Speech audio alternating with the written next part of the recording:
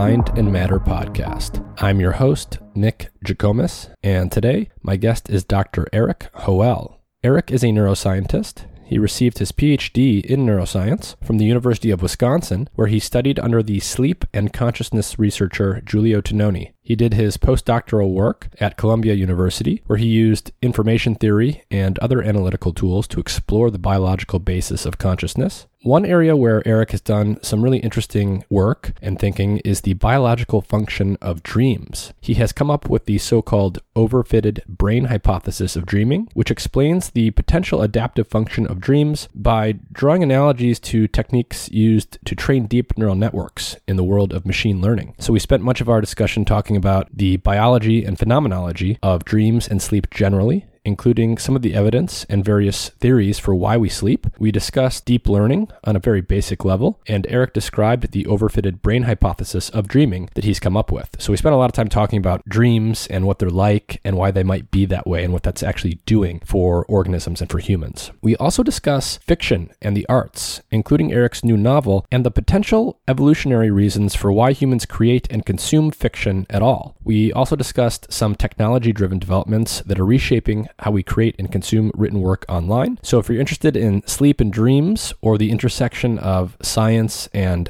fiction and the arts, this will be a pretty interesting podcast. I think it was a really interesting combination of things that I was able to touch on, given Eric's unique background as both a scientist and a writer, an essayist, as well as a novelist.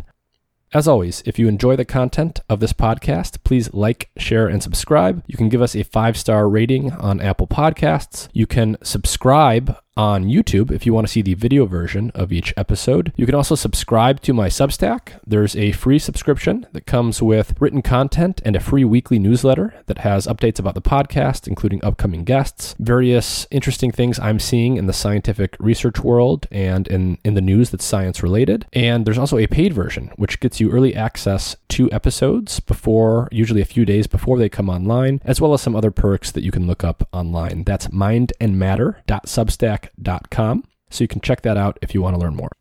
Today's show is brought to you in part by Dosist, an all-natural cannabis company specializing in dose-controlled cannabis products made with plant-based ingredients. To learn more about Dosist, their products, and where they are available, please visit their website through the link in the episode description.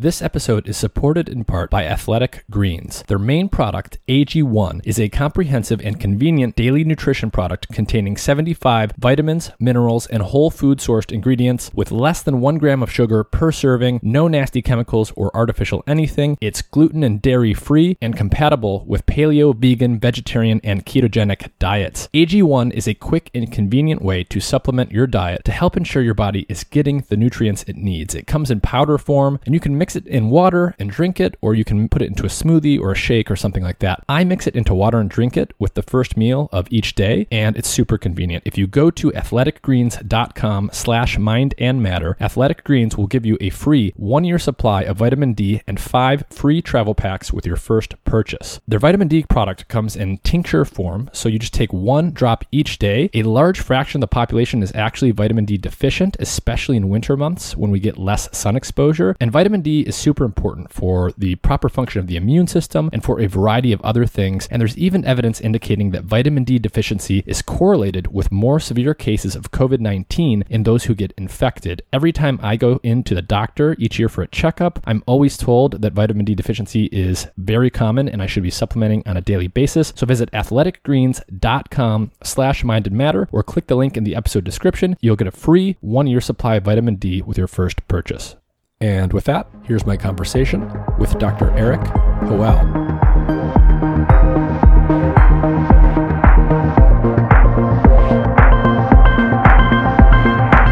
Eric Hoel, thank you for joining me. Thank you so much for having me. Can you give everyone a quick synopsis of who you are and what you do?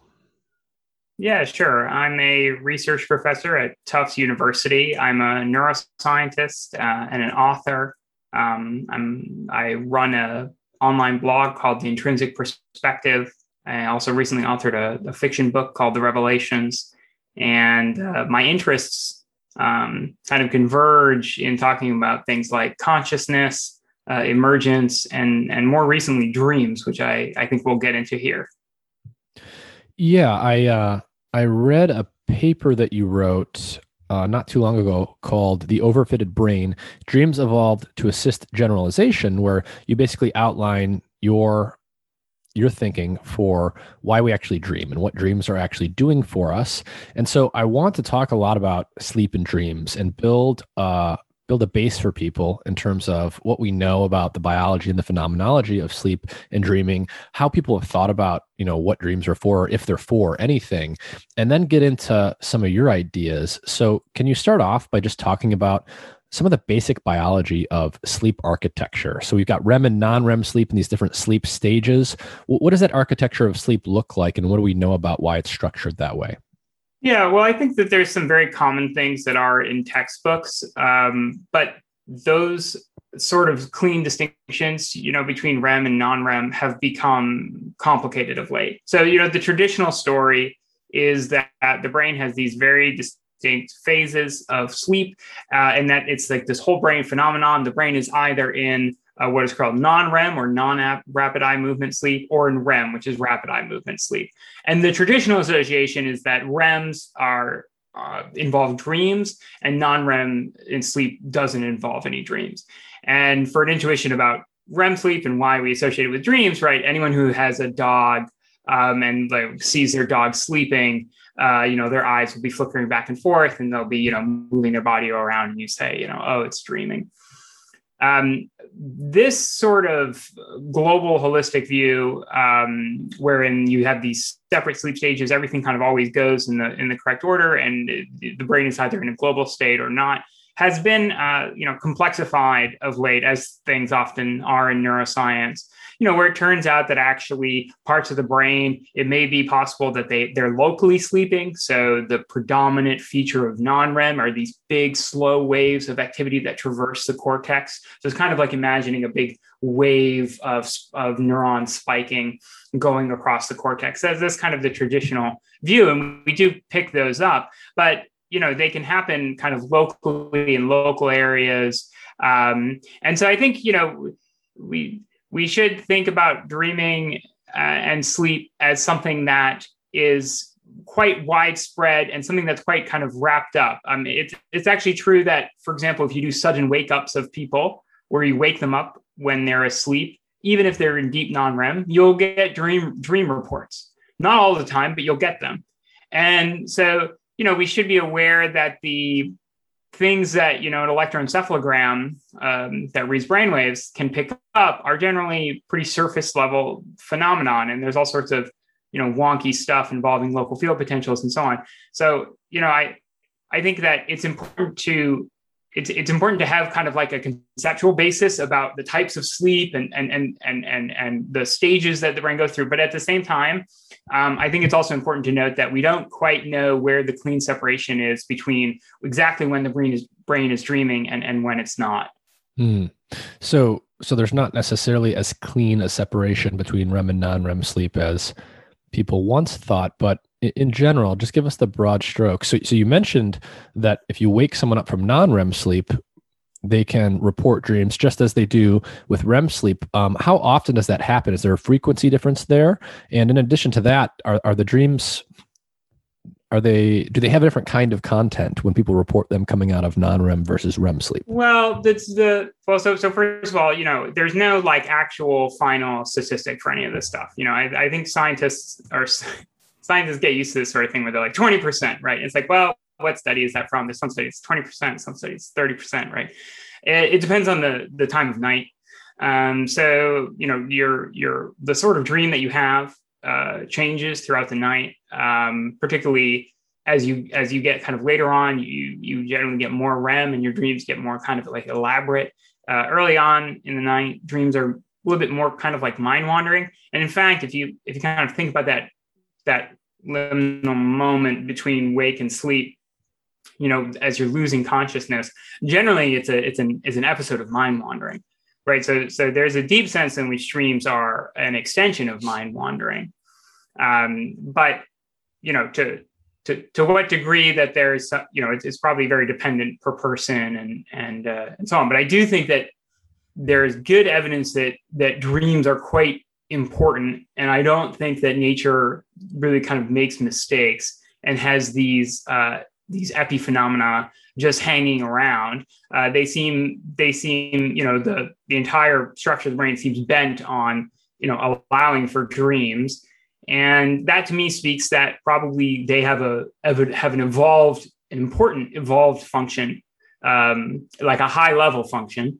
And that's where this overfitted brain hypothesis came into play, because, there's a number of interesting, viable hypotheses about what that overall function of dreams are. But I really hadn't heard this one like well articulated or well represented. It kind of aspects of it fits with kind of other theories, right? So aspects of it have shown up in some other some of other people's works on dreaming, but I really hadn't heard the hypothesis kind of put together and argued for in a way that I thought was kind of as convincing as it nearly could be. Yeah. Before we get to this overfitted brain hypothesis itself, I want to talk more about, why you would make the strong case that dreams serve an evolved function, that they're adaptive in some way, because, throughout history, people have also argued, as you mentioned, that dreams are just epiphenomenal, that they're not really doing anything themselves.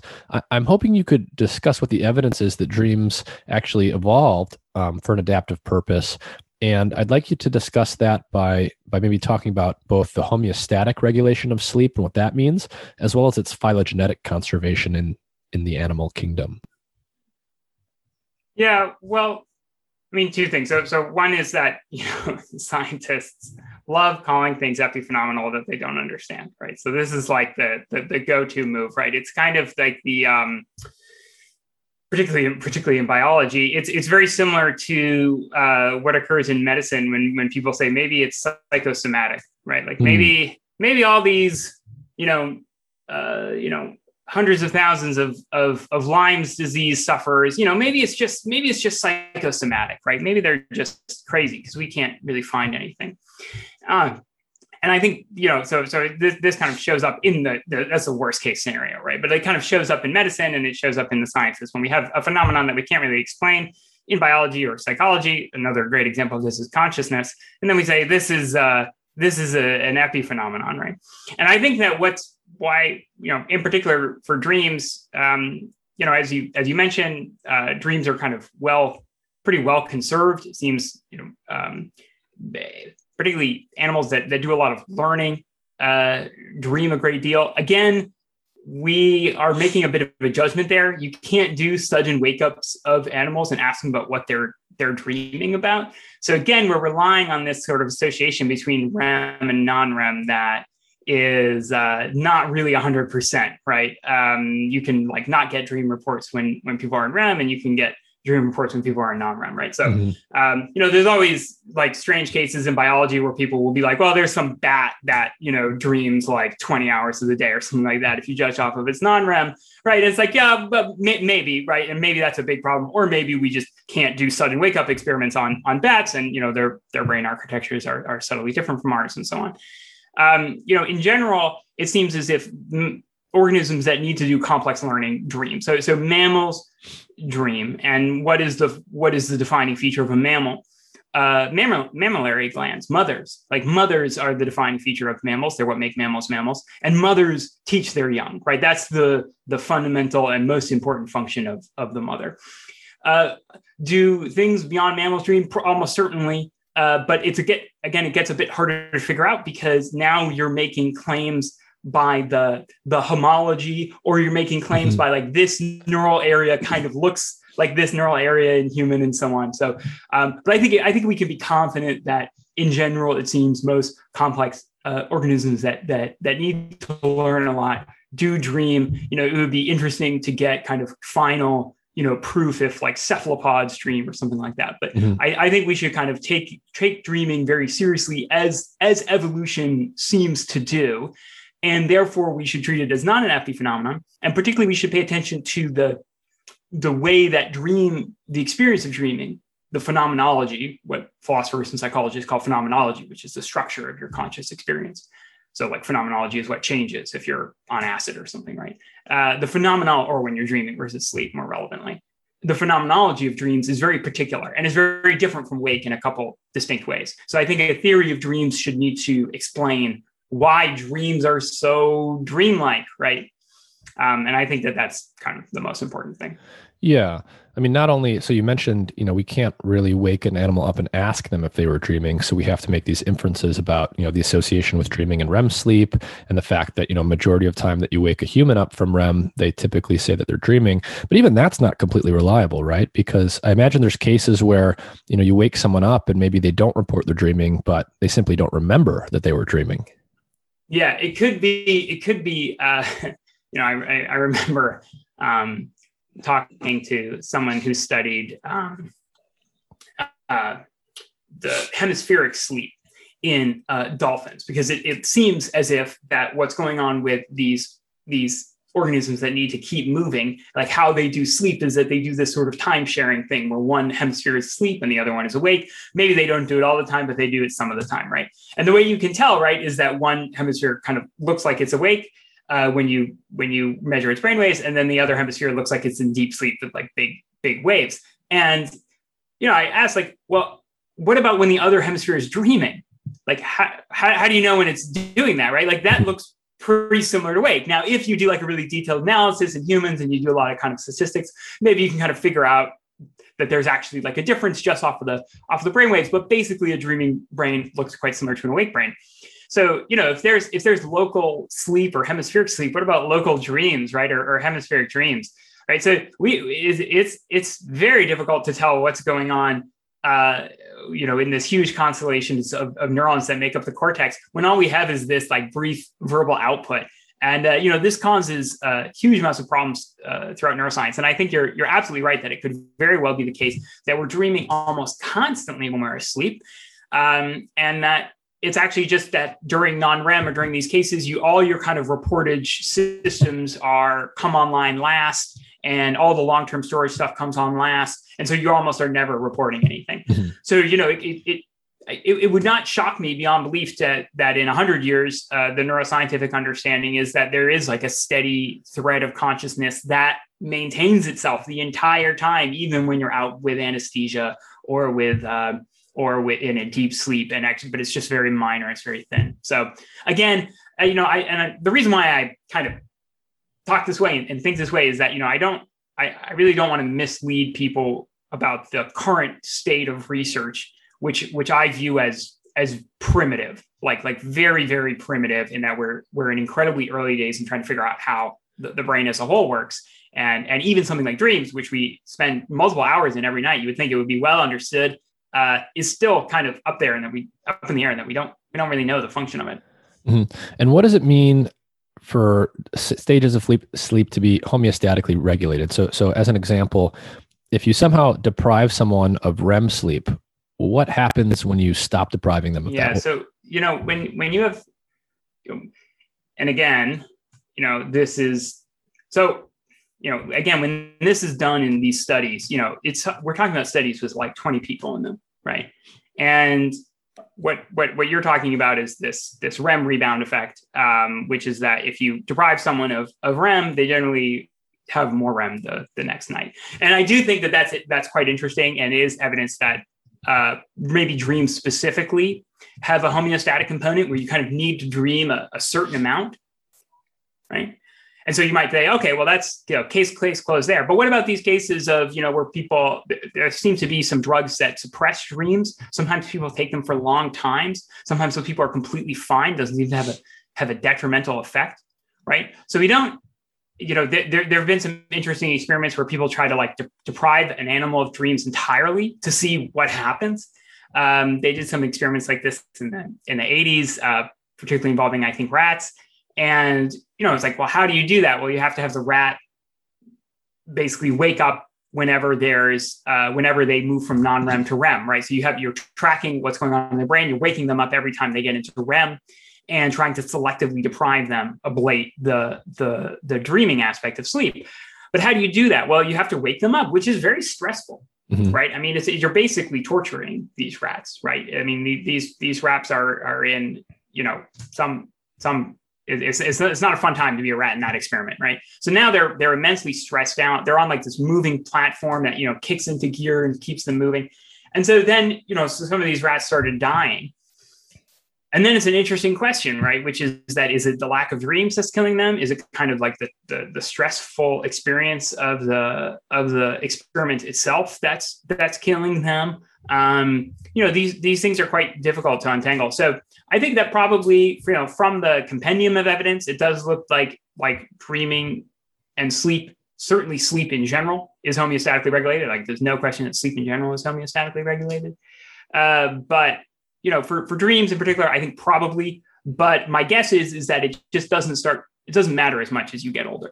And this is something that I think people, within neuroscience need to face, which is that there may be functions of things that it's almost impossible to tell over a single night, given almost any experiment you run. Mm-hmm. So an example being like, is there really a cognitive deficit from not dreaming for a single night? Well, if the impact of dreams is cumulative over your entire life, then there might not be at all, right? Which would explain why, even for sleep, right? We think of sleep as something incredibly important. There are plenty of elderly people who get 3 to 4 hours of sleep every night. And many of them continue to function at a relatively high cognitive level, particularly compared to their population, right? You just sleep less as you get older. Mm-hmm. So, the question then is, okay, so what should that tell us about, the fundamental properties of sleep and what it does? And what it might tell us is that, listen, we're dealing with something that's cumulative over a life. So, sleep and learning is about crafting something that is successful at various tasks, right? So that's what a neural network is. It's something that gets good at various things. It gets fitted to various things, right? So, eventually when you have a very kind of good human brain that's well fitted, well generalized, and is kind of appropriately learned what it's supposed to learn, you probably don't need to sleep or dream that much, to be honest. That's what I think. And then you think how difficult that is then to show up in like a single night's experiment by sleep depriving people and hoping that they have some effect on their cognitive performance and so on. Yeah. So before we talk about dreaming more, let's actually step back a little bit and talk about sleep itself. So, all animals that sleep, it may or may not be true that all of them dream. There's probably a different amount of dreaming that happens in different kinds of animals, humans being an example that probably have relatively high levels of dreaming that happen. But what do we know, or what are some of the major ideas out there about the biological or physiological function of sleep itself at like the cellular level? What's actually happening in our brains every night? Yeah, it's probably a form of mostly a form of housekeeping. So I think that's been a long-standing hypothesis. The housekeeping can come in various kind of shapes and sizes. So some people recently, there's been some very interesting work that shows that the brain is basically being flushed with cerebral spinal fluid, like almost like the brain goes through a wash cycle every night, mm-hmm. right? Where essentially the interstitial space is being flushed with the cerebral spinal fluid, and it's just like clearing out the garbage, because of course, neurons all run on these, ionic pumps. They're constantly, they're these little like Maxwellian demons, who are constantly taking in, things and then spitting things out, right? So they generate garbage. And it could very well just be the case that you just need a time to pick up the trash. Now, again, and the various forms in which that can happen, right? You could have flushing, you could have kind of other mechanisms, but that's a long-standing, and I think probably mostly correct hypothesis about the very overall purpose of sleep. Of course, once you have an animal,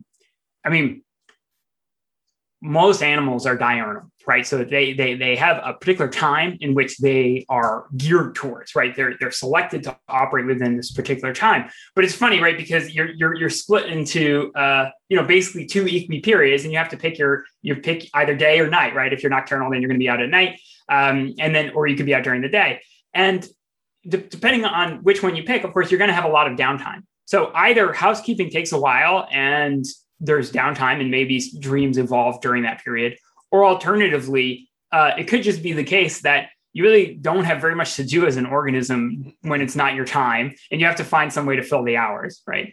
And then maybe dreams evolve because it gave you some advantages when you did that. But I think that, in terms of the overall purpose of sleep, it's something that we understand a little bit better, but still, again, surprisingly, not nearly as much as we should, particularly because, it's the state in which we lose consciousness, right? So we lose the primary property of the brain. But if you look at what's going on inside the brain at that time, you might think, for example, that all the neurons are quiescent, that they're just totally silent. But they're not, right? Like neurons during non-REM can fire more than neurons when they're awake. So, I think that, this sort of research, it would be very easy to be kind of fooled as to kind of how far along we are. But there are some very strange facts about sleep. For example, the firing neurons ones that really isn't kind of well accounted for by contemporary theories. Like, why slow waves? Mm-hmm. Like find a good hypothesis about the purpose of sleep that really, really explains why it's a slow wave. Like, why a big wave of activity across the cortex? Why is that necessary for like metabolic cleaning? What about this synaptic homeostasis hypothesis that I've read about? What does that actually say, and how much evidence is there for that? Yeah, so the synaptic homeostasis hypothesis was actually originated by my mentor, or two actually, because Chiara Chiarelli is another one. So I got my PhD in neuroscience working with Giulio Tononi, who's out at the University of Wisconsin in Madison, who's probably well known for two main scientific theories. The first is integrated information theory, which is probably the first well-formalized scientific theory of consciousness. And then the second one is synaptic homeostasis hypothesis, which is the idea that during non-REM, one of the big, or maybe the main housekeeping task that the brain is emphasizing and doing is a net reduction of synapses. So, as you're learning, your synapses are potentiating. And the idea is that in general, there seems to be more potentiation, right, than depression. So in general, your synapses are kind of getting larger. And if you just kept at that, right, what happens? Well, eventually you'll get like an epileptic fit because your synapses are too potentiated. They're too strong, right? And all sorts of things will be going wrong. So you kept out of whack. And then the idea is that there's kind of this net downscaling that occurs where, listen, if we all just downscale, then we'll keep kind of the same pattern of interactivity, right? We'll keep the same dynamics, but we'll all kind of be net downscaled. And that kind of takes care of this, basically this problem of learning. And it's a hypothesis about slow waves. So it's one of those rare things where it's like, no, probably they think the slow wave kind of is the signal for the neuron to perform this downscaling task, so something like roughly like that, right? So that is a nice hypothesis because it's directly relating something that we observe and is characteristic to hopefully this synaptic downscaling that they observe. Now, the evidence directly for it is, I think, good in that we know that synapses do change overnight. I think that that's well established. Whether they all kind of collectively do this collective downscaling, that's much more in the open. There's been a number of studies that have kind of contradicted this, showing that you can have upscaling, downscaling. You can have all sorts of like learning effects that you would normally expect. And then, also I've always had one particular issue with it, which is that if you tried to implement that in an artificial, this is like my test for everything in neuroscience, by the way, now. I grew up before the deep learning revolution, and I really think that neuroscience and neuroscientists have not adequately paid attention to what's going on. Not that they're like ignorant of it, but they haven't really kind of grokked that if we can't explain something in an artificial neural network, there's just no way we're going to be able to explain it in a brain. And a simple example of this is that we know that in artificial neural networks, which are formed of these little networks of artificial neurons, these units are nonlinear. And that means that if you did a net linear reduction of the synapses, you totally change the dynamics and the patterns of what that artificial neural network was doing. I see. And I haven't ever seen that articulated as an objection to Shy. I think I brought it up, once or twice, and I forget what Giulio and Chiara's answers were. But it's that is, I think, problematic, and I think that we should really lean towards hypotheses that kind of make sense in artificial neural networks. Interesting. Before we get there into the artificial neural network stuff, let me just make sure I'm following. So there's almost certainly housekeeping functions being performed while we sleep, meaning at the cellular level, basic stuff has to happen. The brain has to get cleaned out in some sense. And it makes some sense that would happen during sleep while the animal is offline and not behaving, which would be at night if you're diurnal, or during the day if you're nocturnal. And there's also this idea of synaptic homeostasis, which, maybe has some mixed evidence for it. But the idea is simply that, if I'm a human who's awake during the day, I go about my day, I'm taking in all kinds of information, I'm learning things, I'm seeing things, I'm doing things. My synapses on that are going to get potentiated, meaning like literally they're going to get bigger. More proteins are going to be shuttled there. I'm going to spend a bunch of metabolic energy to make all of those synapses bigger and stronger. And if you just do that across all of the billions and billions of synapses in the brain, that's just way more energy than you can afford, because most of that information throughout each day is extraneous. And so the idea of this hypothesis is that then at night, maybe particularly during REM sleep, you sort of scale back some or many or all of those synapses because you simply can't afford to maintain that much connection. Yeah, that's precisely. So you summarize it really well. Yeah, exactly. And I think it's an elegant hypothesis. Whether or not it kind of survives, like all of the empirical testing, remains to be seen. And it's also a bit specific to non-REM. I mean, at least the way it's usually presented, it's specific to non-REM. So it's kind of, it may be that the brain is basically doing a huge number of tasks, right? And sleep is like the Swiss Army knife where it's deploying, 20 different kind of functions, all of which have some relevance, and theorists are kind of picking up on little bits and pieces of it. It may also be the case that the brain just doesn't do anything like that. I mean, it may just be the case that actually, potentiation isn't really a problem. There's sort of things can only get so potentiated naturally, and you actually get as much like long-term depression as you do get potentiation in the long run, and everything balances out. So, again, it remains to be seen. But this little test that I have now is just like take the hypothesis, see if it makes any sense in an artificial neural network. If it makes like no sense, then I'm very skeptical. So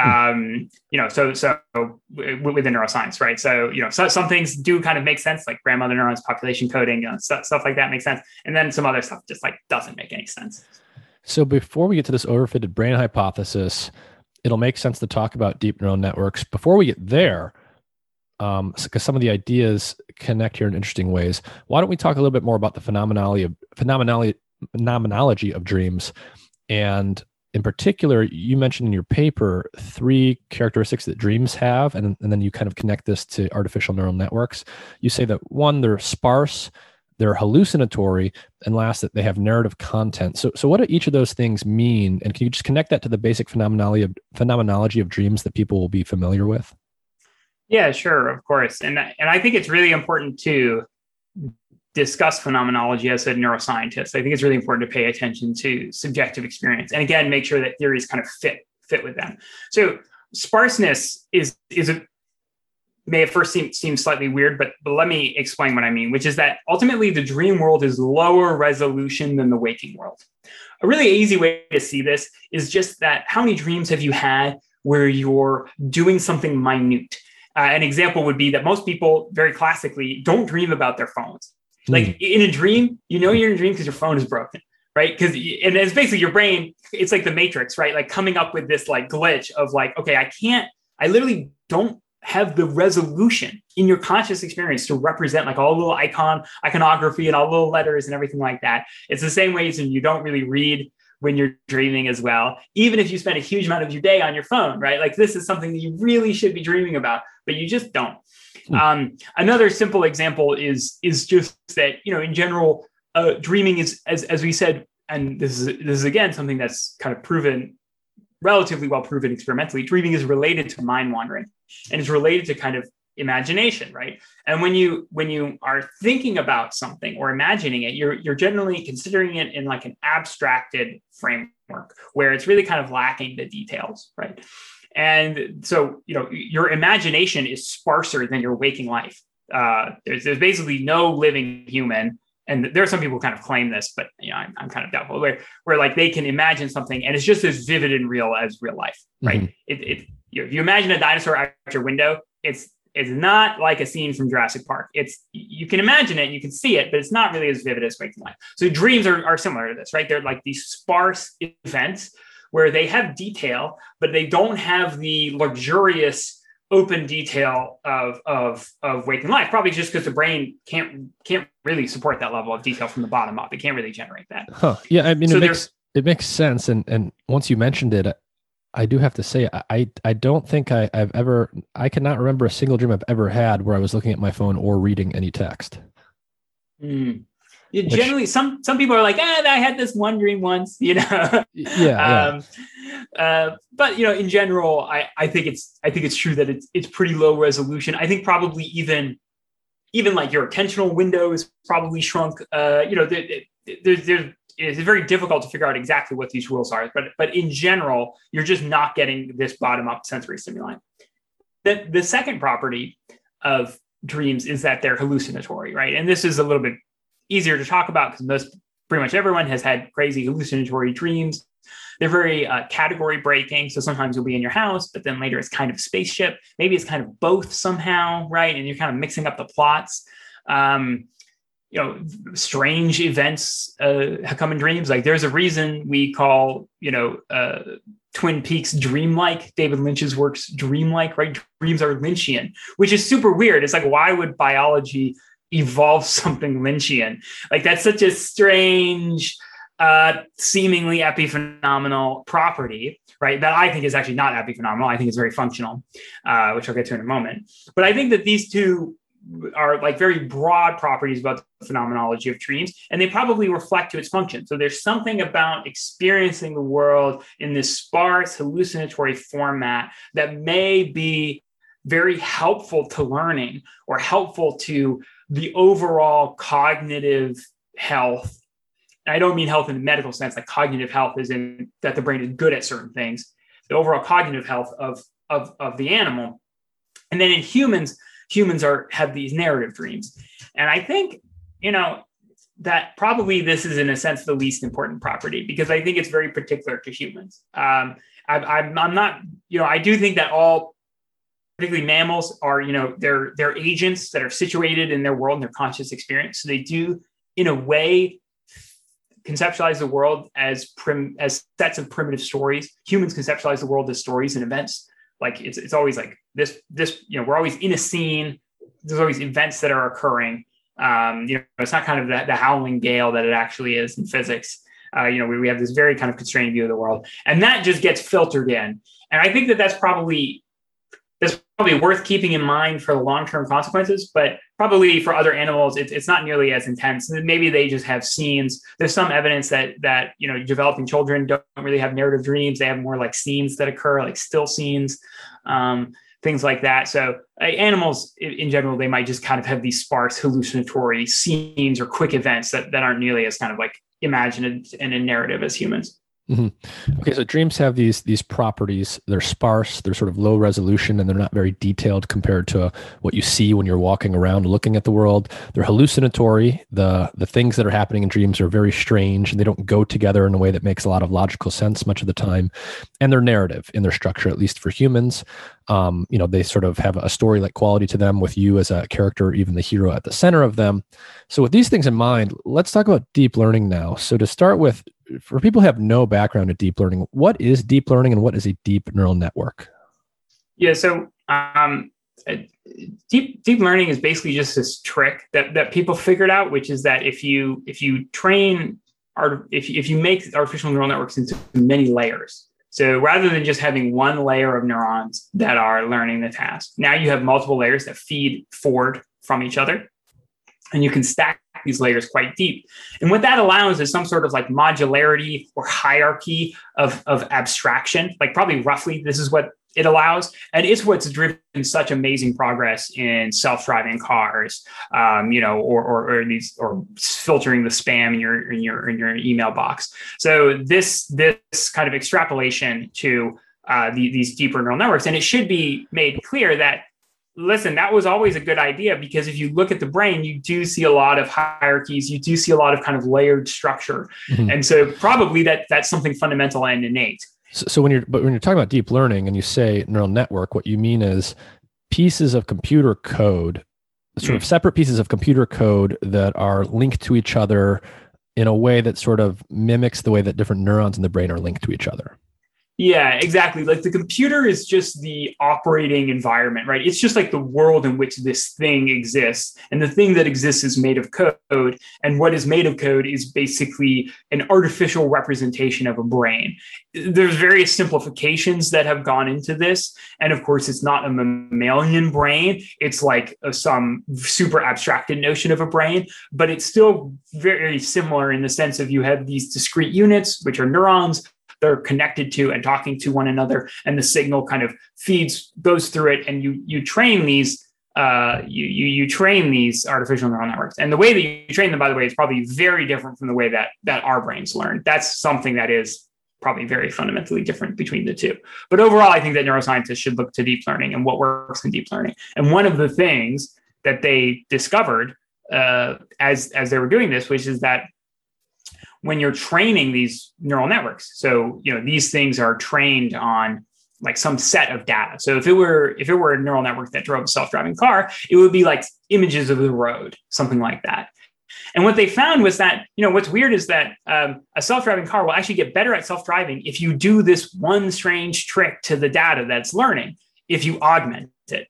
And you can augment it in weird ways. An example would be that, so imagine I'm training the car to drive, but now I'm training it to drive, and I've placed black bars across all the input screens that it's getting. So imagine like a driving scene, but now there's like a completely black bar just put right across it.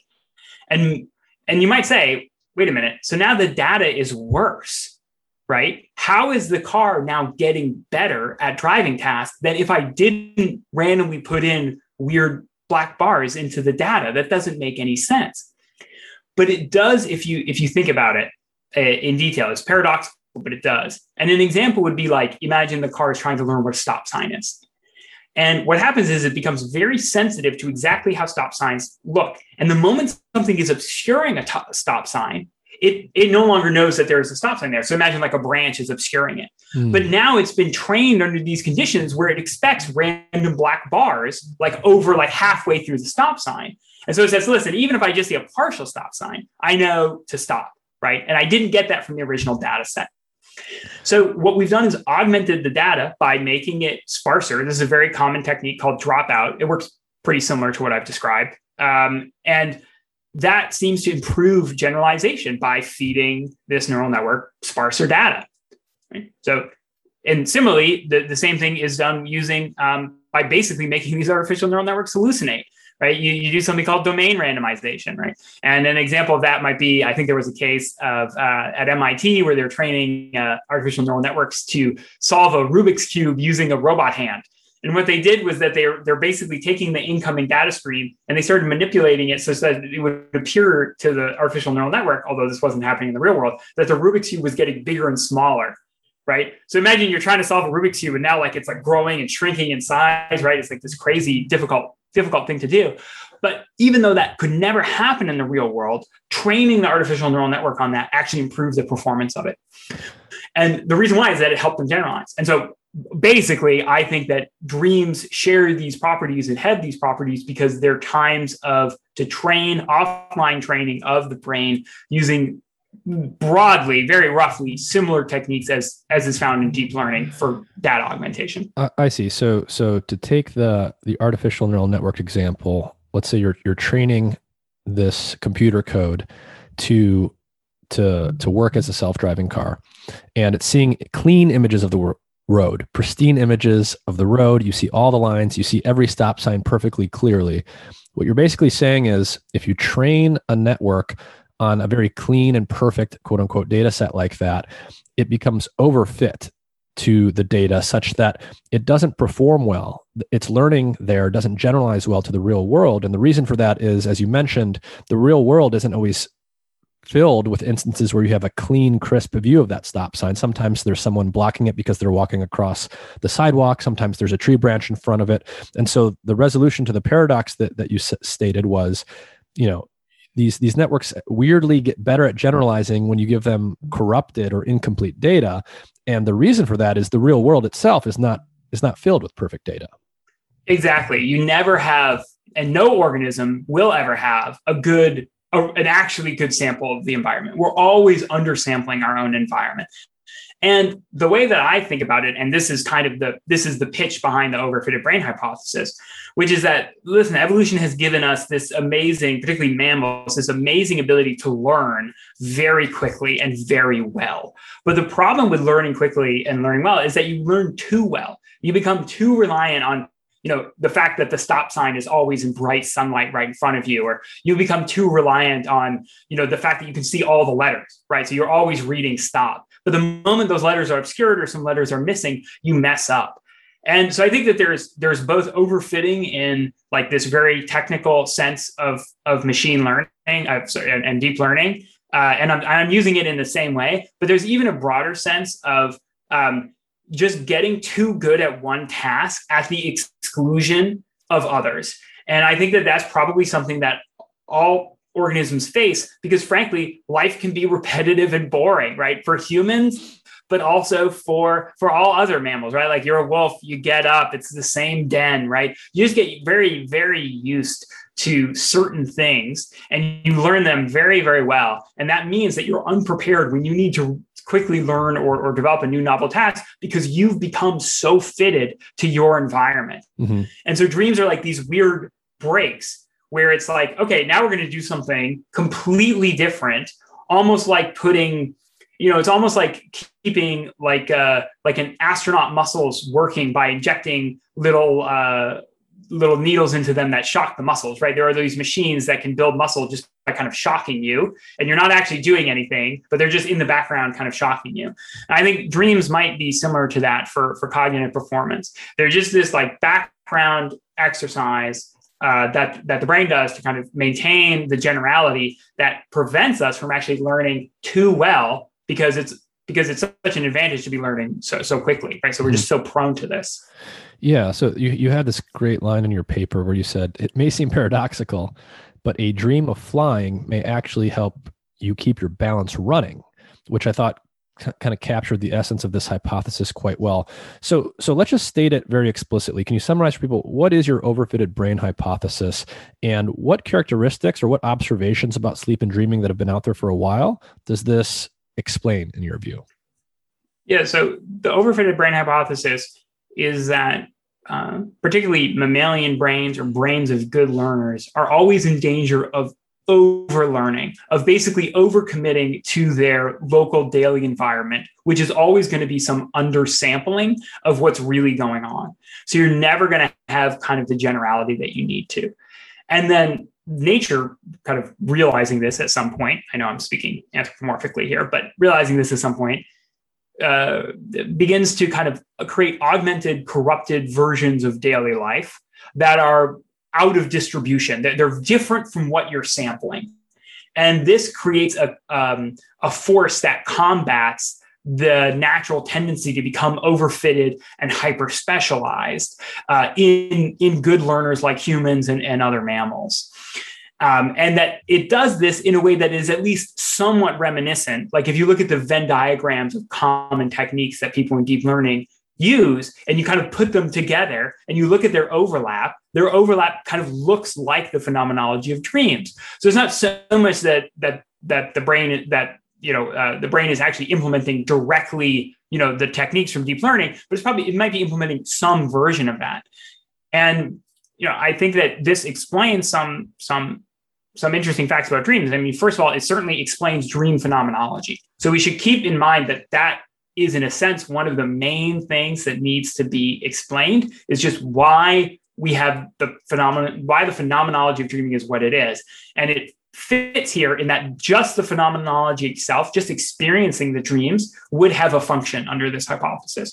So in that sense, I think it does something that no other hypothesis of dreaming does, which is directly explain why the phenomenology of dreams is why it is, and why that would have a beneficial functional physiological effect. So that, I think, is a big one. I think it fits overall in that we've always known that dreams are important for learning, but exactly in what way has been slightly unclear. right? So we know that sleep is important for learning, but exactly in what way is slightly unclear. And this kind of shows why it's a rather complex situation. There's also traditional associations of dreaming to things like creativity.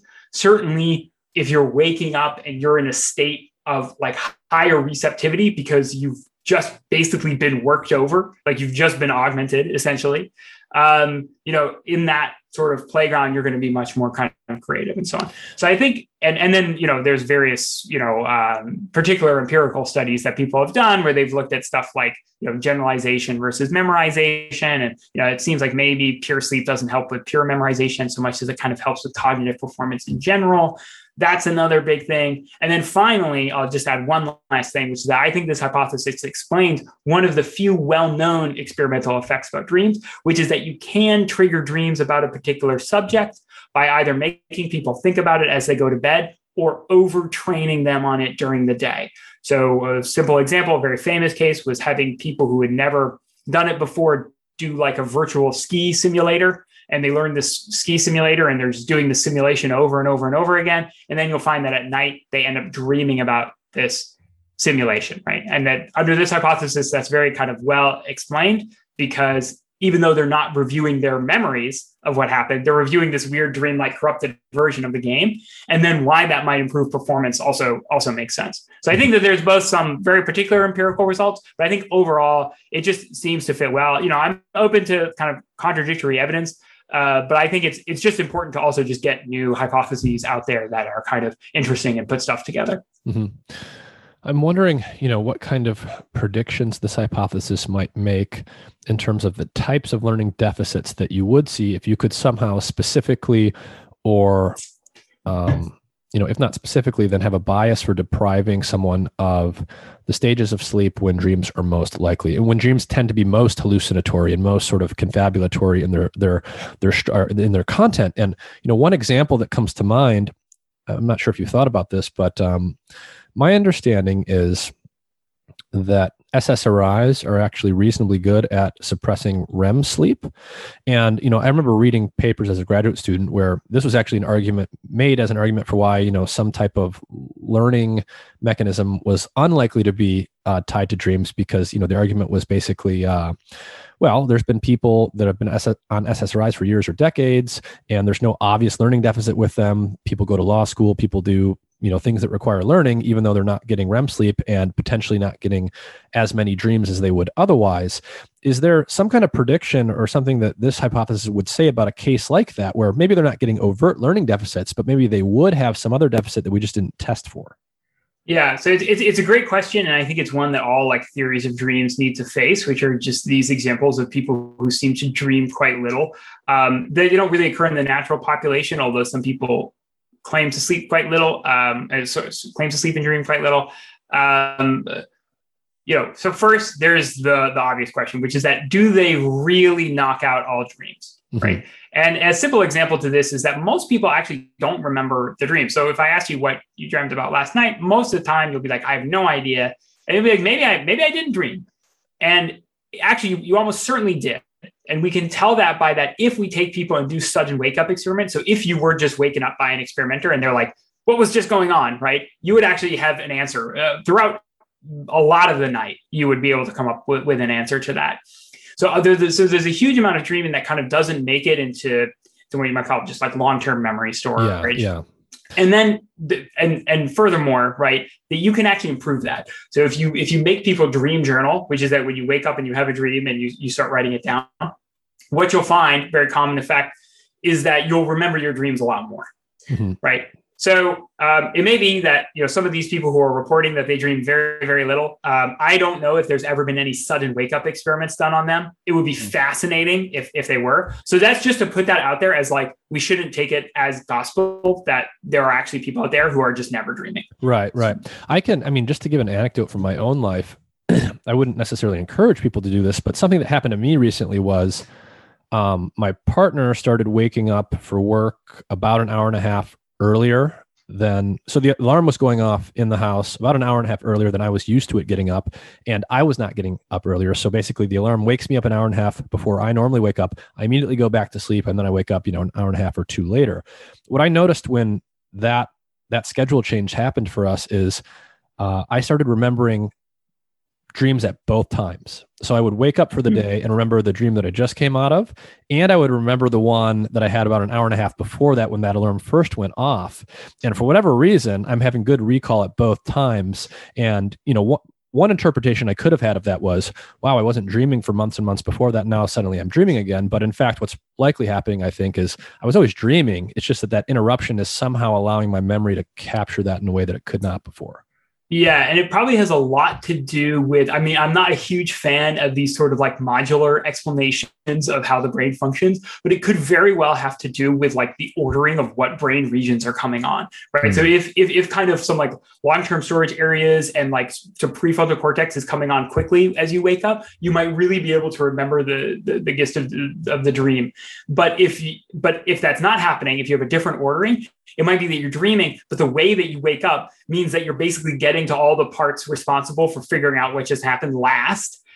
Maybe with SSRIs, right, you could have a switch. You might have some subtle difference in exactly what's booting up there such that you get really drastically reduced dream reports. But let's take it seriously for a second and say, like, maybe there are people who start taking a drug and they just like shut out dreams completely. Mm-hmm. I think actually the overfitted brain hypothesis is probably one of the very, very few hypotheses that would actually still make sense. So first of all, because I expect the effect to be cumulative. And this is something that is very, first of all, different from other theories about how dreams function, which are generally this notion of something happens during the day and then at night, the dreams do something to what happened during the day. Like it helps memories move to long-term storage or something like that, which is not true, but like, probably not true, but because it doesn't quite make sense. But, let's assume that that's your theory. Then you have this big problem if someone stops dreaming. But now if you take someone who, let's say they have a very kind of like healthy, well-adjusted brain. So basically you have a well-trained, well-fitted brain to your environment, right? And you suddenly stop dreaming and you're, say, 45, right?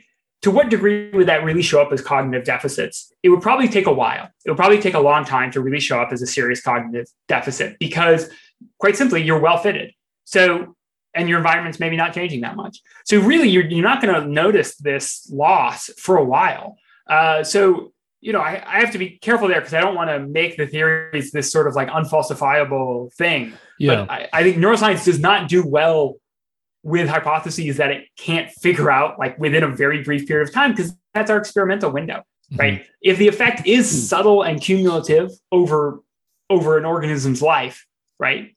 Maybe not even subtle, but just subtle at like a daily basis, right? Mm-hmm. But very powerful in a cumulative long run of just this data augmentation to keep you from becoming overfitted. That's very difficult to figure out empirically. Because let's say I go to test it and I find that actually, I can basically make people not dream and they generalize pretty much just as statistically well on the test the next day. It's like, well, but they already have very good, well-fitted brains and they're all kind of starting from the same spot. And the effect you're looking for is some tiny cumulative, add-on. And so this is an example of why testing anything in neuroscience and coming to concrete answers is very difficult. But I think that there's a room for just let's at least create a set of theories that are out there and that kind of fit well with the data that we have. Yeah. Another thing that I think is interesting here that you mentioned is, if it's in fact true that dreams have this function where they're trying to prevent overfitting and therefore help with generalization, the effects of the dreams or the lack of dreams should be particularly prominent in cases where the animal or the human has to actually go into or out of a brand new context or environment, right? So you'd expect very different results from dream deprivation if someone was meant to do a task they already know how to do inside of a context they're already well fit to, versus one that requires them to move into a new context and sort of learn the gist and the rules of that new context. And it reminds me of this thing that you mentioned, these anecdotes you mentioned in the paper, which also happened to me, which is that near to the beginning of COVID, right, when COVID happened and sort of lockdowns came upon us, we were effectively what that means, in other words, is we were moved out of one context and put into another, right? We didn't have to take the same route to work. We were maybe working from home. Maybe you're not waking up at the same time of day. Your entire routine is different. In that sense, your context is different. And a lot of people apparently reported near to the beginning of lockdowns that their dreams were much more, I think, vivid and or weird. And so I'm wondering how you think about cases like that in the context of your hypothesis.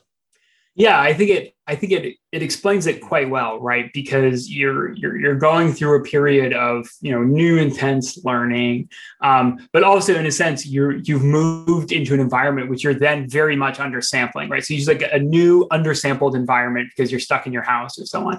It would be fascinating to try to dig down into that by looking at like dream reports from, for example, prisoners, like new prisoners or something like that, or people who go into solitary confinement, and so on.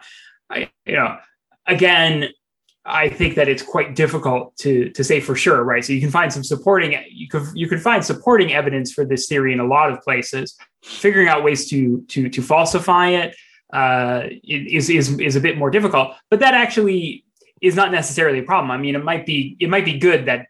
It might be an indication we're on the right track, that it seems to kind of fit well with various things, and you can kind of quickly come up with explanations for a lot of the phenomenon that we observe. Mm-hmm. The other interesting area that this gets into is aspects of human culture, in particular, things like fiction and stories. Like, why do we make movies? Why do we write novels? This is obviously something that's specific to humans. And, historically, as an evolutionary biologist or psychologist, it was, I imagine a bit of a challenge to explain why human beings would spend so much time and energy that you could argue is, wasted on something that's just untrue and made up and make believe. And so it's like, what really is the adaptive value of something like fiction, or something like the various aspects of culture that we can just think of as being like fiction? And, as someone who's thought about sleep and dreaming as a scientist, and as someone who has written fiction himself that we'll come to, how do you think about how some of the ideas we've been talking about with respect to dreams tie into how you think about why humans evolved the capacity to generate cultures in the way that we have them, where we're literally making up things that aren't true? What might those be doing for us? Yeah, so this is a great kind of summary. Like, this is something that I've written about. If people are kind of interested in a longer form discussion of this, there's an essay of mine called "Enter the Supersensorium," which is about the overfitted brain hypothesis and what it means for our consumption of fictions. My favorite thought experiment in regards to this is the notion of like realist aliens. So aliens come to Earth. And let's just say they're realists. And by realists, I mean that they just hate fictions. To them, fictions are lies. So if someone says to them, this person did X, Harry Potter killed Voldemort, right? They'd be like, you're lying to me right now. Please don't do that. That's unacceptable. We should just speak true things and facts about the world, right? And it's actually a pretty imaginable culture that does this. They just don't have any movies or books or so on, right? And we're meanwhile like obsessed with all these stories, these crazy stories. And it is very strange, right? Because it seems like, we have immense selective pressure on us, both from, evolution, but also just from the modern world. And, for some reason, we spend a huge deal of our time just consuming fictional stories. And I certainly am someone who not only loves those, I write. I grew up in an independent bookstore. I grew up in my mother's bookstore. I sold books when I was a teenager there. And so my whole life has revolved around books and around stories and around fictions, which are, according to these realist aliens, lies, right? And so how might we explain to these realist aliens why we so enjoy loving fictions? And I think one answer that maybe the realist aliens would come up with, and I think maybe Steven Pinker would agree, is just that it's all just cheesecake, right? Like, why? It's like asking, why do humans love cheesecake? We love cheesecake because it's got a lot of fat in it. We've evolved to love fat. It's got all the fat. It's super normal stimuli. We love it. Similarly, you might say, well, fictions, they're just really interesting versions of life. We love that stuff. So we really dig into it. And this is kind of like the null hypothesis of it. But it kind of implies that when people are consuming a fiction, they're doing something kind of dumb, right? It's like they're spooning cultural junk food. Exactly. That's a great term. And but this, I think, gives an alternative view on it. And again, I'm not saying that this is the only justification for the production or consumption of fiction, right? So there might be all sorts of justifications, but like a very hard-nosed scientific biological one is very different from that. And in this case, it might just be that, listen, when you're an organism and you're learning, you're constantly becoming overfitted to your environment. And what you need is some out of distribution samples. And so when you go and you watch Dune, right, and you get the planet Arrakis in front of you, this is a very different, like, novel experience that is literally combating the shrinking focus of your own cognitive abilities, right? Because every day you shrink a little bit because your brain is excluding the superfluous and just really getting good at exactly what you do, which is, mostly sit in front of a computer like all of us, or you work a job, but that job is not that variable, right? So no matter what, right, all humans have this shrinking cognitive focus, and maybe fictions and the arts in general are, aesthetically pleasing and pleasing to us precisely because they combat us. And then that means that maybe someone who goes home and watches TV isn't being as slothful as we kind of might innately think that they are, right? Like maybe there's actually some work. Now, I'm not claiming that it's all good or all work or anything like that, but maybe there's actually some, in a sense, by homeostatic work going on cognitively when you watch a TV show, because it's something or read a book or consume a fiction, because it's so out of distribution that you just experiencing it is going to help prevent you from running into these cognitive deficits of not being able to generalize and so on. And so that's, I think, taking the overfitted brain hypothesis seriously and applying it to literature and fiction. Now, this is very speculative, but I think it's quite interesting. I think it's worth talking about. Yeah, and I mean, if we take, one of the things that I think is attractive about your hypothesis here about dreams is it's probably safe to assume, and there's, I guess, probably some evidence to suggest that, humans are probably dreaming more than most other animals. And so you might say, well, why is that? Well, in the context of everything you've talked about, overfitting and generalization and how that connects to the ability to learn across contexts, as I've discussed on this podcast with others before, the human niche is really niche switching. More so than I think any other species, humans are adapted to being able to literally move from one habitat to another and adapt to a brand new context. And to the extent then that an animal species has that sort of ability to switch niches, you would expect it to have more need for having its brain be concerned about overfitting and generalization. Yeah, precisely. And maybe, we like the analogy that I've given for this is that, there's a hypothesis that one of the reasons why humans are able to have such big brains is that we moved our digestive systems outside of our stomachs. Every other creature has to digest inside themselves, right? So they have to have really big stomachs, which is a really big problem because you only have so much energy to go around. You can't even get them out. Like if humans have big stomachs, you can't even get them out, right? When they're born. But what we do is that we cook our food. And that's an artificial digestion that we've made into a technology. And so similarly, it might be the case that dreams are such an incredibly important cognitive function. We simply don't even dream enough in life. And so we kind of artificially supplement by having people, dedicated dreamers, like filmmakers, like shamans, like poets, who dream these artificial dreams. And then we consume them outside of it in a similar way that we have moved our digestive systems outside. So, while we are on the topic of fiction, my understanding is you've actually written or you're about to publish a novel. Can you talk about what the novel is and what it's about, but also why have you written a novel as someone who is a scientist? Yeah. So the book is out. It came out a little bit earlier this year. It's called The Revelations. You can find it possibly in your local bookstore. You can certainly find it at like a Barnes and Noble, and it's on Amazon. And it's a novel that's actually set in the world of science. It's a murder mystery set in the world of consciousness research. And a young scientist dies, and the other scientists kind of form this amateurish, noirish investigation into their death. And so as to why a novel, surely I could have written a nonfiction book. I think one, novels, I can give a couple reasons, right? So one, novels are, I think, much better at giving people a feel of something, right? So novels are about the transmission of conscious experience. And there's something very interesting about science itself. I think science itself is a worthy subject of literature. In a similar way that, forgive the comparison because it's deeply unfair to Melville, but in a similar way that, Herman Melville might set a novel inside the world of whaling, and that becomes itself a literary enterprise. I think that science itself is a literary enterprise, and not like science fiction, but like the actual process of discovery itself has all sorts of kind of human drama and human moments in it.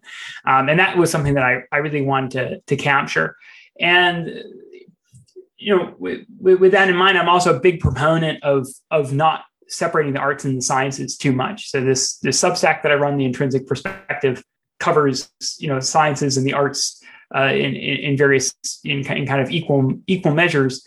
And I've always written, and I won a couple awards for my writing. I was lucky enough to win in my early 20s, and that led to me being able to get a novel published if I wanted to. And I just felt like I had to write it. And I had a big kick out of writing it as well. And frankly, the relationship that you have with a reader when it's a novel is frankly a lot better than when it's nonfiction. Nonfiction, you're kind of like the departer of information, right? But you get to be a little bit of an artificial dreamer, right? When you're a fiction writer. And I think that it's more of an intimate and more of an interesting relationship to me. How long did it take you to write it? Man, you could almost judge it as 10 years. I mean, there's a sense to which I was writing the book before I even became a neuroscientist, because I was looking around for topics for novels. And I thought, you know what, I would love to read. I'd love to read like a novel really like deeply set in the world of science. That would appeal to me like hugely. And I just couldn't really find, other than maybe a couple authors like Richard Powers, anyone doing it the way that I would want it done. And so, in a sense, I chose what I thought was one of the most interesting and biggest problems in science, which is the problem of how the human brain generates conscious experience. And I got very lucky and ended up working in one of the top labs for that during my PhD. But I was at the same time, I was writing, probably the main text took about 4 to 5 years, but then all the notes and associated other stuff, it all ends up being, about a decade. Mm-hmm. Yeah, it'll be interesting to read. It's sort of reminded me of the book, which probably I'm guessing most listeners will not have heard of, but it's very popular among scientists. It's called The Eighth Day of Creation by Horace Freeland Judson, which is a nonfiction book about the development of the field of molecular biology in the early and mid 20th century and the discovery of the genetic code and all of that. And even though it's nonfiction, I think the reason it's so popular among scientists is that it does have this kind of literary quality to it, where he really did a good job of making the human drama and the characters come out in a way that does feel a little bit more like a fictional story than just sort of a dry regurgitation of the facts. So if you're interested in the history of science, I recommend that one for sure. Yeah, that's really interesting. I definitely think that, at least some of the motivation to me to write the book is that scientists, if you look at like the average depiction of scientists on TV, they're basically these like sexless brainiacs who have, no personality and are generally quite boring. And then like weirdly experts at like, every subject, right? Like somehow they have like this perfect knowledge of all these different things versus science. Whereas I generally have found that particularly at the top levels of science, you have people who are like inspired to do science because of their love of music, right? Or you have people who their reasons are just as kind of human and understandable and fallible and interesting as kind of the more robotic automatons that kind of populate traditional culture. So at least in part, this is a book that's set within science where there's like jealousies, there's competition, there's a lot of kind of intrigue because frankly, I mean, outside of the murder, obviously, that's been my experience that at the top level, science is very, very human. And I'm not sure it could be any other way. Like, I do think that there's kind of like a mad poetic instinct behind science that is shared with the arts in particular. And that this is something that we lose sight of nowadays, and maybe over rely on sort of thinking of scientists as rational and select for people who are kind of super rational, when actually maybe you want to select for people who are like really creative and can come up with like really new and strange ideas, because nature doesn't always kind of work rationally or proceed kind of linearly. Yeah, and the dream imagery there sort of suggests itself. But that's been my experience as well, especially at the top levels of science. It's very much, there's a lot of interesting personalities, and there's all of the jealousies and ambitions and other human emotions that you would expect in any good drama. Yeah, there's certainly big egos as well. But again, I'm not entirely sure that stuff at a very high human level doesn't involve all that sort of stuff, right? Like it's like the human emotions are an engine, right? And the engine produces various things. It can produce science, it can produce the arts and so on. But like, we shouldn't forget that the engine, despite the fact that science looks dry and rational, it's an engine. It's driven by, in its components, human emotions. So, to me, that's what made it so literary, and that's what I was trying to capture in the Revelations. The other thing I wanted to talk about was your writing more generally. So you do a lot of writing that isn't directly, to do with your professional academic science work. You've written the novel, as we've just discussed, but you're also on Substack. That's a place where I do a little bit of writing as well. And a lot of people have migrated to places like Substack, where you're sort of writing independently outside of the normal structure of a journalistic institution or some other institution. And a lot of people have talked about this concept of unbundling and rebundling that we're seeing, across industries, that's being driven by internet technology. And so on the topic of what some have called the great unbundling and the death of mainstream media, can you just start talking about why you decided to cut the cord as a writer and kind of go to Substack and do something entirely on your own like that? Yeah, sure. I think it's a great time to do something like that because, well, just in a sense, just because everyone's doing it, right? But like, as for me personally, I had written for, I've written essays. I love the form of the essay. I think it's one of the most elegant kind of ways to do prose. I'm just a huge fan of essays and essayists, and the internet is a perfect place for that. Like, the essay is the art form of the internet, right? I mean, when people wake up, they'll read an email, they'll go through their social media, but you know what they'll also do? Like, right there on their phone, they'll read an essay. And they aren't reading fiction, they aren't watching a movie, they aren't doing these other things, but they'll read an essay. And that's very, very powerful. And so I've really been trying to get into the form more, because I think it's the form of my time, right? It's like you should adapt yourself to what's around you, right? Like, if you're a playwright in Elizabethan England, right, you should probably do sonnets, right? You should probably do what the forms that are popular, right? And so I think now is the golden age of the essay. So I've really been trying to get into them more. And I originally used to write for various publications. I published stuff in The Atlantic. I published stuff in the Daily Beast, and I would work with these organizations. But frankly, the experience of working with them was generally not very great. And the hoops that I would have to jump through were immense just to get something that I didn't hate published and out there. And I think with Substack, I publish once every other week. I publish basically on a topic that interests me. I have one coming out tomorrow on Alec Baldwin's unfortunate accidental shooting of that woman on his movie set, and more on the innate suffering of human life, like just the fact that the lot of humanity is to suffer, and we kind of distract ourselves with media. And I'm aware that that this is not something that I'm speaking about as an academic. I'm speaking about it as a writer. But I do try to keep that generality as a writer, because again, I think maybe it's important to not become too overfitted. Why do you think the essay is the native written art form of the internet? Well, because as I said, people will read it with their head on a pillow.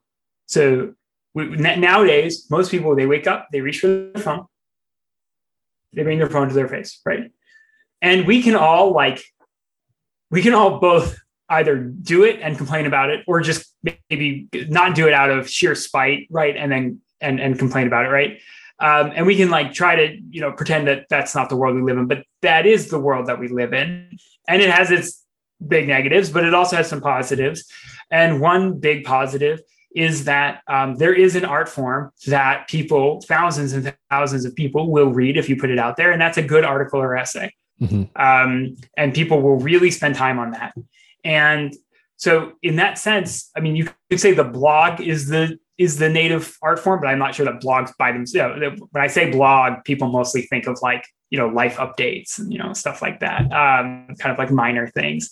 But like really well-crafted pieces of prose that are kind of reflective and essayistic, and literary, but draw from different sources. That I think is an art form capable of really thriving on the internet in a way that almost nothing else can. And so to me, it's like, just put your energy into the thing that's going to work. Like no one's going to read my, experimental poetry, right? Just nobody cares. Right. And that's fine. Maybe in a completely different culture, where everyone was doing experimental poetry at a very different age. Like maybe if we were in Roman times, putting up poetry pamphlets, everybody's doing it, right? Nero's doing it, right? Maybe the Catullus is doing it, right? Like maybe that would be great, but it's like adapt yourself to your time. So in this time, the best thing to be is an essayist, because that's where you can get the most attention. And I don't mean that as in like you just want the most attention, but that's when you can actually reach readers and give them something back that's relevant to them and that they're receptive to. And that's really, really important as a writer. I mean, with a writer, you're constantly serving and you don't really get anything back. Mm-hmm. Right. And the online essay and the series of essays that I think I'm going to kind of try to keep doing my entire life. I'm just going to try to keep writing them every other week for the rest of my life. One of the things I've enjoyed about reading people on Substack is, even though there's a very large spectrum of writers who I'm reading and their work is about different things, there is kind of like this overall flavor that's different about going through that avenue as opposed to like a mainstream media source. And I assume it has to do with not having to go through the same editorial filters that one would have to go through if you were working through an editor at, say, The Atlantic or the New York Times or whatever. Can you talk a little bit about that experience? How does like the content and the feel and the attitude of your writing differ on Substack simply because it kind of goes directly from you to the reader rather than going through that kind of filter? I assume there's actually maybe both pros and cons to that. Yeah, there are definitely some cons. There are definitely the occasional con, but I think in general, it's an amazing ability to avoid the like terrible baleen filter that is, the editor that you're working with at the New York Times or the Atlantic or whomever. Because first of all, those like what is the New York Times? It's just a blog. It's a blog that a lot of people work on, but it's just one big blog. It's just the Substack. Like there's no difference between those two things, not really. And once you realize that, you realize you're just in the hands of this like cadre of editors who, like I've met the editors who work at New York Times. I've gone to parties with them. They're just people. They have no, they're very good at their jobs, but they have no like innate special insight or ontological access to the truth more so than anyone else. So in the end, you're just being filtered through someone else's perspective. And that can be a very good thing, I think, particularly in people who are maybe overly ambitious and can't curb themselves and can't edit themselves. But even if that's the case for you, there are various things that you can do, like writing pieces ahead of time and sitting on them and then reading them again. There are various kind of common practices you can do. And frankly, if you have a good first reader, right? Your first reader, and I have people in my life like that, you just have a good first reader. They can give you good feedback, the sort of feedback an editor would give of like, this paragraph isn't working, or this is a bit too long, just shorten it a bit. And they're going to give it to you a lot nicer than working with editors. But I'm very hopeful about this contemporary moment and getting enough people online that you can actually do stuff like that. And then finally, one last thing about that I'm very hopeful about is that there is a sense in which people have begun to make their livings off of this, because it turns out that people will pay for quality writing. I don't have any planning to go paid on my Substack. It's a free Substack, so anyone can sign up for it. But one day it's possible in years from now that I might. And it's amazing that people can now actually make direct money off of that. You might not think that writing on the essays could make you money, but some people make a lot of money writing essays on the internet. And that's because there's no bureaucratic filter, right? If I write for the Daily Beast, I get a $400 check, eventually. And I go through, hell, basically making sure that what comes out is not something I'm embarrassed by. And again, that sounds like I'm just producing amazing. I realize that this sounds like I'm just producing amazing stuff and it's getting like destroyed by like the establishment or whatever. But to be honest, the simple truth is that most people are doing stuff, many people, that is more ambitious or interesting, but they have to fit it into this very particular, square hole that has to apply to their entire audience. So of course, anything you do that's a little bit more literary, like if you look at what writers have had to do historically to get interesting, well-written prose out there in big magazines, you should see the editors that David Foster Wallace used to send to like the editor at Harper's, right? There's stuff like, I will find your grave and like dig it up if you edit this like one more time. And that's because, you're going through this, you're going through like a great intestine. Well, one more time, what's the name of your Substack? What's the name of your book, and where can people find you? The easiest way for people to find me is just to look up Erik Hoel, ERIKHOEL on Google, and my website and links to the Substack, The Intrinsic Perspective. I really encourage people to apply because it's only to subscribe, because it's only once every other week. So you just get an email every other week. It doesn't bother you. And generally it's something pretty interesting or at least I think, certainly, obviously. And then the book, The Revelations, if you want like a deep dive into science, if you like, The Name of the Rose by Umberto Eco, or you like kind of like big kind of intellectual books that are set in some sort of detailed world, like Here, the World of Science, then that's something for you. Excellent. Well, Erik Hoel, thanks for joining us. Thank you so much for having me. This has been really fun.